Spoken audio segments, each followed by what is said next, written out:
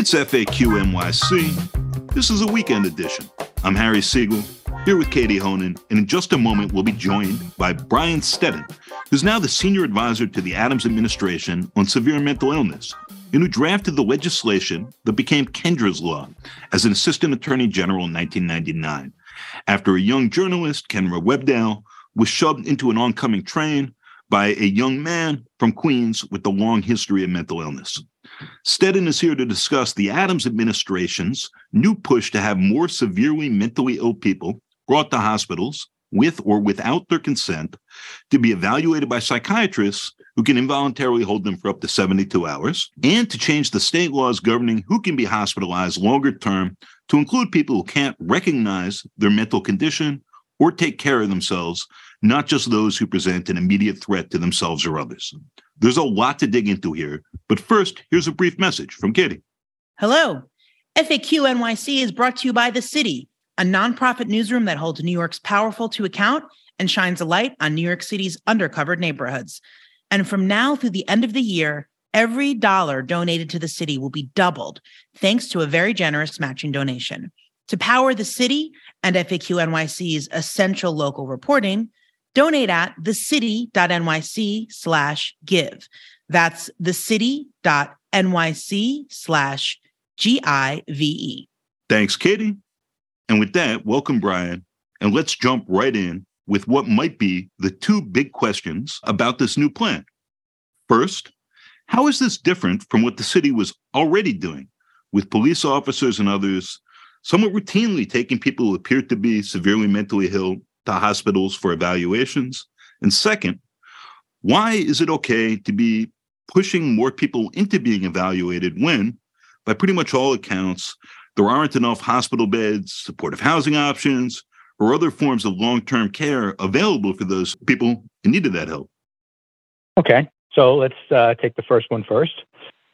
This really is not different from our current practice operationally. There's nothing in the directive that has gone out from the mayor that suggests that we're going to be, creating this new ambitious or aggressive sweep where we're going to have lots more cops out there looking for lots more people and finding more reasons to hospitalize them. I think it's really unfortunate that it's been characterized that way.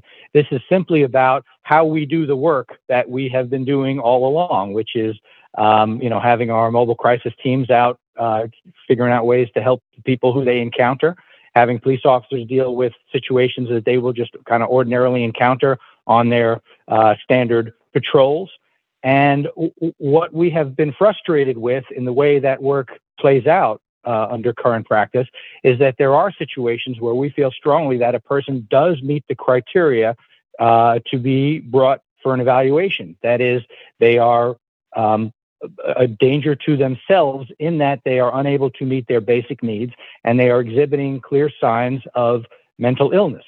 And those two things in combination, when you are unable to persuade a person to accept a voluntary offer to receive a hospital evaluation, do give rise to legal authority to have someone brought in, right? When it's apparent that they have untreated severe mental illness and are unable to meet their basic needs. And, in the work that is happening now, it is often the case that because there is this misunderstanding of the law and there is this pervasive belief that any kind of involuntary intervention must hinge on the person being violent or suicidal or engaging in some outrageously dangerous behavior, such as walking into traffic. There are situations where people who clearly meet the legal criteria are left alone and shoulders are shrugged. And that's the situation that the mayor is saying is simply not acceptable. We have an obligation, both morally and legally, in our authority as parens patriae, to help these folks. And that's the policy shift here. It's simply about getting the information to the officers and mobile crisis teams who are doing this work that, in fact, you have more ability to help people than you may have realized because of this misunderstanding of the law. Cool. And then the second part there's this moral obligation. I'd just like you to break down what bringing people in to have them then evaluated by psychiatrists accomplishes in the absence of beds and supportive housing and so on. That's been a criticism that's been raised since this has been announced. Yeah. And, one great frustration I've had in hearing so much of the reaction to the mayor's plan is that it has been suggested or just assumed that this is Mayor Adams' big picture solution to what we do about the crisis of untreated severe mental illness in New York City. And it suggests that, the mayor thinks that we can heal people simply by sticking them in a hospital for a couple of days without thinking at all about the continuum of care that is sorely needed and that is sorely lacking in New York City. When people tell us that the city has a long way to go to kind of build that continuum of care that meets all levels of need and ensures that people receive care in the least restrictive, appropriate environment, they're preaching to the choir. We know that. We have done some interesting and exciting things on that front, and we have a lot more to come. This plan should not be understood in a vacuum. Our Health and Mental Hygiene Commissioner, Dr. Ashwin Vasan, is leading an effort within the administration. I think you're going to see, certainly before we put out a new budget next year. The first budget that the mayor did was really when we had just kind of come into office. I think it's going to be very interesting when people see what we have coming down the pike in terms of really important plans to push us forward, to build that system that we all know that we need. But in the meantime, to say that people who are in sore need of hospital care in a particular moment of time because they have an untreated mental illness that is causing harm to them by allowing them to remain in the street, that we are not going to do anything about that we're going to, look, if we're going to just leave people on the street who are in need of medical care because we don't have the beds and we don't have the services for them, we should at least be honest enough to say that that's the reason we're abandoning people to the street. We should not hide behind this false excuse that we can't help them because the law doesn't allow it. And so, I think it's been overstated how many more people are going to come into the system through this approach. It's certainly not something we expect to lead to a flood of newly hospitalized people. I think in most cases, it's going to be about hospitalizing someone who was going to wind up in the hospital anyway in pretty short order because they were going to decompensate. So this is about compassion and care and recognizing that somebody, in that particular moment in time needs help, and we have an obligation to figure out how we're going to give it to them. And so, the work to create that great system of care continues. And I think when we are judged in the long term, people will see that we've done a lot on that front. Thank you for that, Brian. And I think it does clarify for a lot of people who read the coverage and who, watched the press conference, it did feel that maybe this was the middle of it, but it is, as you say, just the beginning. And with that, I do have a question on what is the status of the training that the mayor discussed for police officers and EMS workers and other people who will be interacting with people on the street before they're brought in. And then I have a second part, I guess. We answer that first part, I guess, just status, because that is a critical part of it.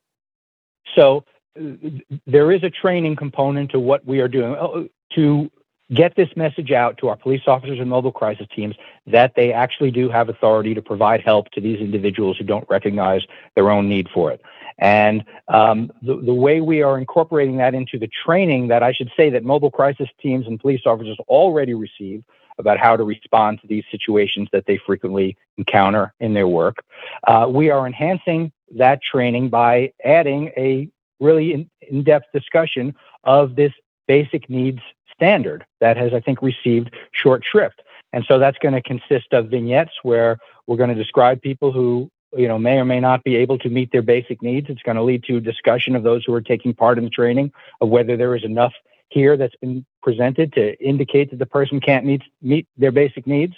And we're going to explore options in these situations in the training as to what might be done before resorting to involuntarily removing somebody to a hospital, and in the way of coaxing them to recognize their own need for treatment. And that may actually mean you come back to them in a day or two and don't give up quite so easily and don't say immediately that it's time to take that person to the hospital. So that discussion of the fact that there is this option to help these individuals is what's going to be part of the training in a way it really hasn't before. And I guess the second part of that, I know a lot of the concern and criticism of it is that a shortage of beds or just not enough beds and perhaps not enough psychiatrists and the staff able to perform this. So my specific question is, I know during at the height of the COVID pandemic, a lot of, I don't have the exact number, but beds that were reserved for this type of mental health work were turned over to COVID response. So I don't know if you know the status of turning those back over, and if there will be maybe in the coming weeks and months, we'll learn about even additional hiring and then additional beds added. Yeah, so that is primarily a state function. I can tell you from what I've seen statewide, and I think half of these numbers are in New York City, it's been reported that we lost about 1,000 beds that were repurposed to deal with the COVID emergency. And statewide, we've only gotten about 200 of those back online. And I know that's something that the governor's administration is working very hard to reverse, but that's not a city government function. Right. I just didn't know if you knew, like, if there's communication. Obviously, I know the mayor and governor in October announced this plan to add the additional 50 beds. I don't know if there was any information. Yeah, well, so let me just say something about those 50 beds, because I know it's kind of been reported that seems like such a drop in the bucket in relation to how many beds were lost. I think a detail that's really important here that hasn't been understood is that those 50 beds are for a very specific purpose. They are long-term care beds, right? Those are going to provide 120 days, up to 120 days of care for individuals who are profoundly mentally ill and in need of that length of hospitalization. That is a very small minority of the total population of people who rely on psychiatric inpatient care. And it actually is a very significant number in relation to the number of individuals who actually need that kind of intense care. So it's something we're very excited about. We think it's going to make a real difference in our ability to deal with this very small number of very difficult, challenging, and heartbreaking cases, particularly folks who have kind of taken refuge in the subway. You're right. I think this, because it's such a complicated issue and it's multi-layered and it's so many layers in terms of the treatment and care, and every single person dealing with it has such a specific and different course of care. I think that was to kind of try to summarize it all. It can be difficult, I know, but it doesn't really often do justice to all the work that's being done. Speaking of the complications, can you explain for listeners and explain to me how you properly pronounce the term anosognosia? That's pretty close, Harry. Anosognosia is the pronunciation that I've always gone with. I've heard it done a couple of different ways. But it's a very important concept for people to understand in making sense of why there are individuals who, as obvious, painfully obvious as it may be to everyone around them, are in desperate need of psychiatric care, cannot recognize it. And it simply means a lack of insight. It means the person has an inability to recognize that they have a mental illness and that they have a need for treatment. And this is something that is kind of a neurological deficit that shows up in about half of people with schizophrenia and severe bipolar disorder. I mean, from the perspective of somebody who has anosognosia, it's perfectly rational that they want no part of the treatment that's being offered because they don't believe they have the illness. And, this is sometimes kind of casually referred to as the person being in denial. I think it's really important to understand how different this is. Denial is kind of a universal human defense mechanism and something we all practice. It kind of means you know the truth deep down, but for whatever reason aren't ready to admit it to yourself. That is not what's going on with someone with anosognosia. This is a neurological issue. The information that the person has an illness is simply not reaching the part of the brain that allows them to recognize it. And so when you suggest to them that they have this illness and need for treatment, they think it's you that has a mental illness. It's as absurd to them as it would be if I tried to convince you that you had schizophrenia. And so it speaks to why there at certain junctures is a need to make that decision for a person who isn't able to receive the information that allows them to intelligently decide whether or not they want treatment. So implicitly here, and I know this isn't really, it's more of a change in focus, change in policy from the city, and talking to psychiatrists who do these screenings and who, by the way, say they haven't gotten any training or specifics yet from the city. I have to push back on that. Yeah, please do. Please. Yeah. So a directive has gone out that all the agencies involved in doing this work have participated in crafting.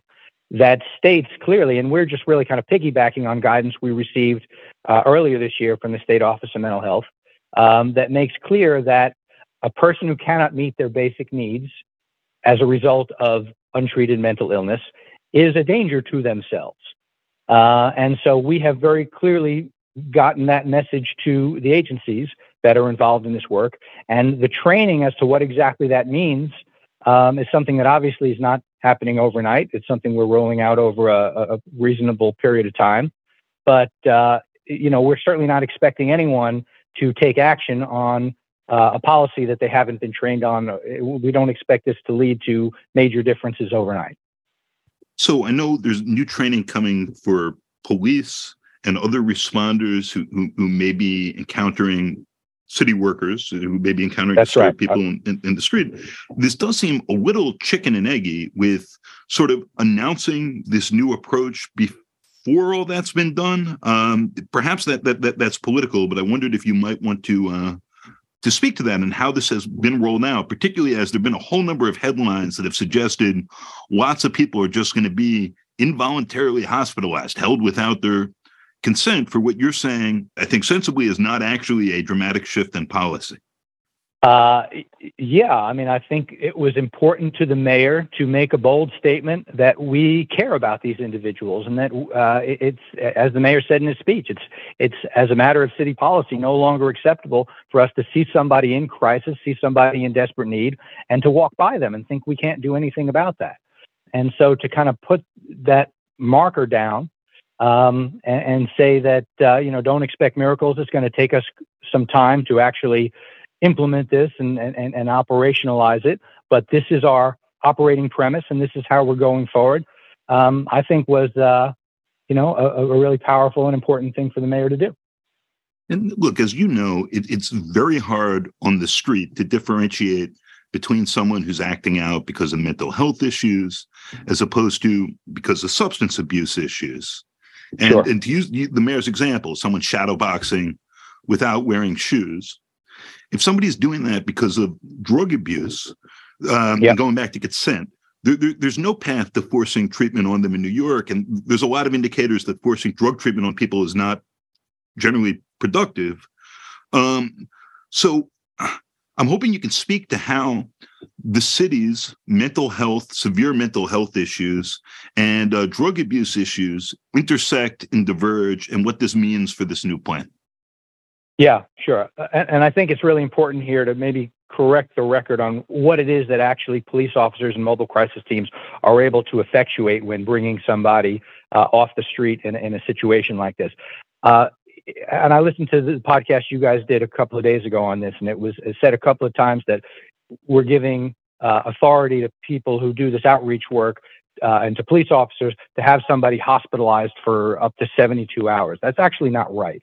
The only thing that the mobile crisis team and police officer have the ability to do is have the person brought to the hospital for an evaluation, right? They are making basically what you might call a probable cause determination, that this person appears to have a mental illness and appears to be a danger to themselves, and bringing them to a hospital for an evaluation to take place. And at that point, they are looked at by a medical professional, a physician under the current law, and in a clinical setting, they are more formally diagnosed as to exactly what's going on. And it's only upon that happening that the person can be admitted to the hospital, or if they're brought to a psychiatric emergency program, what we call a CPEP, which we have 12 of in the city, then they can be held there for up to 72 hours. But it's only upon that finding that they actually have that medical need. Now, but in the 11-point plan, in the 11-point plan, right, it seems like you want to expand the number of medical professionals who could do this. And generally right now it's psychiatrists. And psychiatrists I've talked to have pushed back very aggressively about that idea. Psychiatrists, of course, being medical doctors who can prescribe. But they don't want to have family counselor, marriage counselors, for instance, with other degrees able to make that much bigger, as you're correctly saying, determination after that up to 72-hour hold where someone is being evaluated by the psychiatrist, who can end it earlier, about someone's long-term needs. Can you speak to wanting to expand that group? And obviously, if you're bringing more mentally disturbed people in, there's a bottleneck issue if it is just medical doctors and mostly psychiatrists who are then performing those screenings? So, Harry, I can speak to what we're proposing in the legislative agenda. I think it's important to keep in mind that there is nothing in the legislative agenda that impacts the 4 action items that the mayor has laid out, the things that we think we can do now. So, but if you don't mind, I'd just kind of like to kind of finish answering your previous question as to how it plays out when someone is actually acting out based on a substance abuse issue rather than a medical issue. My apologies. Yes, please. Yeah, that's okay. That's okay. So, and then we'll turn to the next question, I promise. But even under the current policy, right, or the current misunderstanding of the law, where we're looking for evidence that a person is violent or suicidal or doing something outrageous, such as running into traffic, even under that lens, you're going to have situations where you don't really know in the field whether that behavior is the result of a drug-induced psychosis or a mental illness. And so the only thing you really have to go on is that it appears that the person has a mental illness, and that's going to give authority to have that person brought for an evaluation. But that's as far as that goes. Whether they are ultimately admitted to the hospital is going to depend on what happens when the person's medical history is looked at, and maybe that drug is worn off a little bit, and it becomes apparent whether that person has a mental illness or not. That's what's going to lead to hospitalization. I think that's important to note. Now, in turning to the question of why we think it's important to expand the authority to perform those evaluations in the hospital.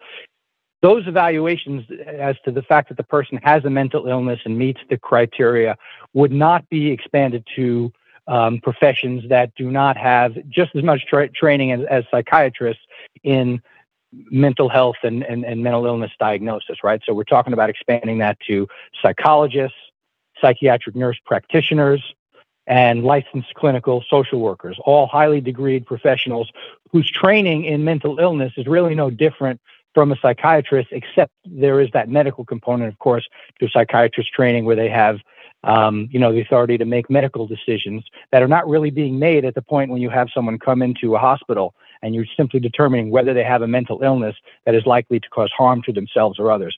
So to limit that particular function only to psychiatrists when there are other professionals who could do that limited thing just as well, really is unfortunate, because it means that psychiatrists have to spend that much more of their time doing that work instead of being engaged in patient care. And we're not making use of other professionals who are equally qualified to perform that specific function. Are some of these psychiatrists medically stabilizing patients in this up to 72-hour window and then releasing people who foreseeably won't keep taking those same medications? Is that an issue in your view? So if you're asking whether they are providing involuntary medications during that 72-hour window, there is a very specific process under state law for involuntary administration of medication. When the determination has been made that it has to happen on an emergency basis, that is to subdue a person, there is a process that allows a doctor, a medical doctor, to make that determination. Certainly nothing in our bill would impact that. But medications that are provided for therapeutic purposes, that is to help the person get better, cannot be provided over a person's objection without a finding in what's called a Rivers hearing that the person lacks capacity to make treatment decisions. So that's a process the court has to get involved in and is less likely to take place in that 72-hour window. One question, Brian, I had, and it does speak, I guess, to something that the mayor brought up a few times on Tuesday when this was announced, is the use of like a FaceTime for someone in the field dealing with someone who's facing a mental health crisis to determine what to happen. Do you know, who will be on the other end of that FaceTime? Are they city employees? Are they contracted out? I know there's use of telehealth and telemedicine throughout the city for various purposes, but I don't know if you have any information or details on that. I think that had also come up from some people curious. Yeah, the plan is to use clinicians who work in our H&H hospitals who will staff this. And so we're working with H&H to bring that online. And, I think it's really also important to keep in mind about that telehealth line that this is really designed. So ironic to me that this has been portrayed as a plan that's about getting cops involved in medical decision-making, when in fact, this particular part of the plan that you're talking about shows how much we are trying to get clinicians involved and de-emphasize the role of police. And so this is designed for the situation where a police officer encounters somebody on their patrol and there is not a co-responder team handy. There's not a clinician on the scene as we want to happen in as many cases as possible. And so that officer has been basically put in a situation where they have to potentially exercise their own authority under Section 941 of the mental hygiene law to make their own independent decision about whether this person seems to meet the criteria under the law. And as you can imagine, many police officers are uneasy about making those decisions. They feel like they are not entirely qualified to decide whether somebody has appearance of a mental illness and whether they're exhibiting symptoms that suggest that they cannot meet their basic needs such that they are a danger to themselves.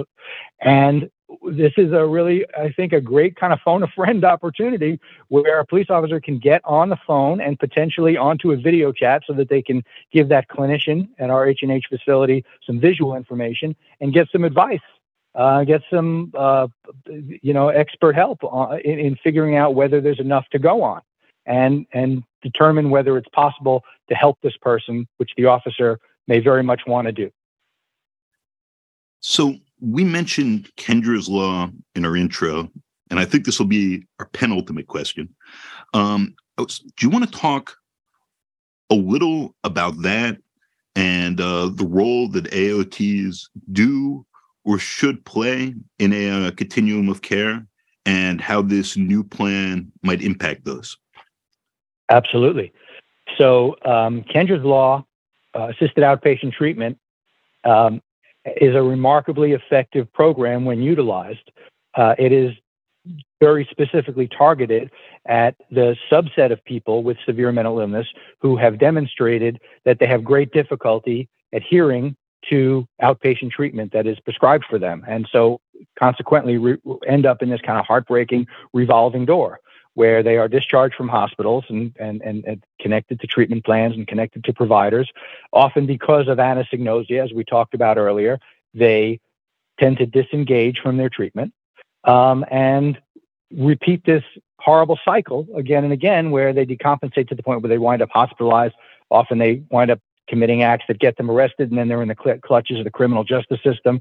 And so where we have identified this particular pattern in a person's case, by looking at their treatment history and their arrest history, we can say, hey, let's stop this revolving door. Let's when we release this person from a hospital the next time, let's connect a court order to that outpatient treatment plan that really makes the system accountable to the person as well as making the person accountable to the treatment system. It's basically a mutual court order where we put ourselves on the hook as much as the individual to say, here's a treatment plan that the court has approved. And we have this mutual expectation that the person will stay engaged with it and that the system is going to deliver what's been promised. And, it's important to note there's no punishment attached to the person's violation of this court order. It's not about them being in trouble. It's not kind of scary, they're going to be held in contempt of court the way we might normally associate with a court order. A person's violation of it, that is their failure to stay adherent to the treatment, simply triggers a process where we can bring that person in for an evaluation and see how they're doing a little bit sooner, a little bit more proactively than we might otherwise be able to if they were not on this court order and we were kind of waiting around for them to exhibit signs of dangerousness to self or others. Here we can basically take into account in making that determination that this person has been told by a court that they really need this treatment to stay safe in the community. The fact that they're not adhering to it is relevant information in deciding we're going to bring this person in for an evaluation.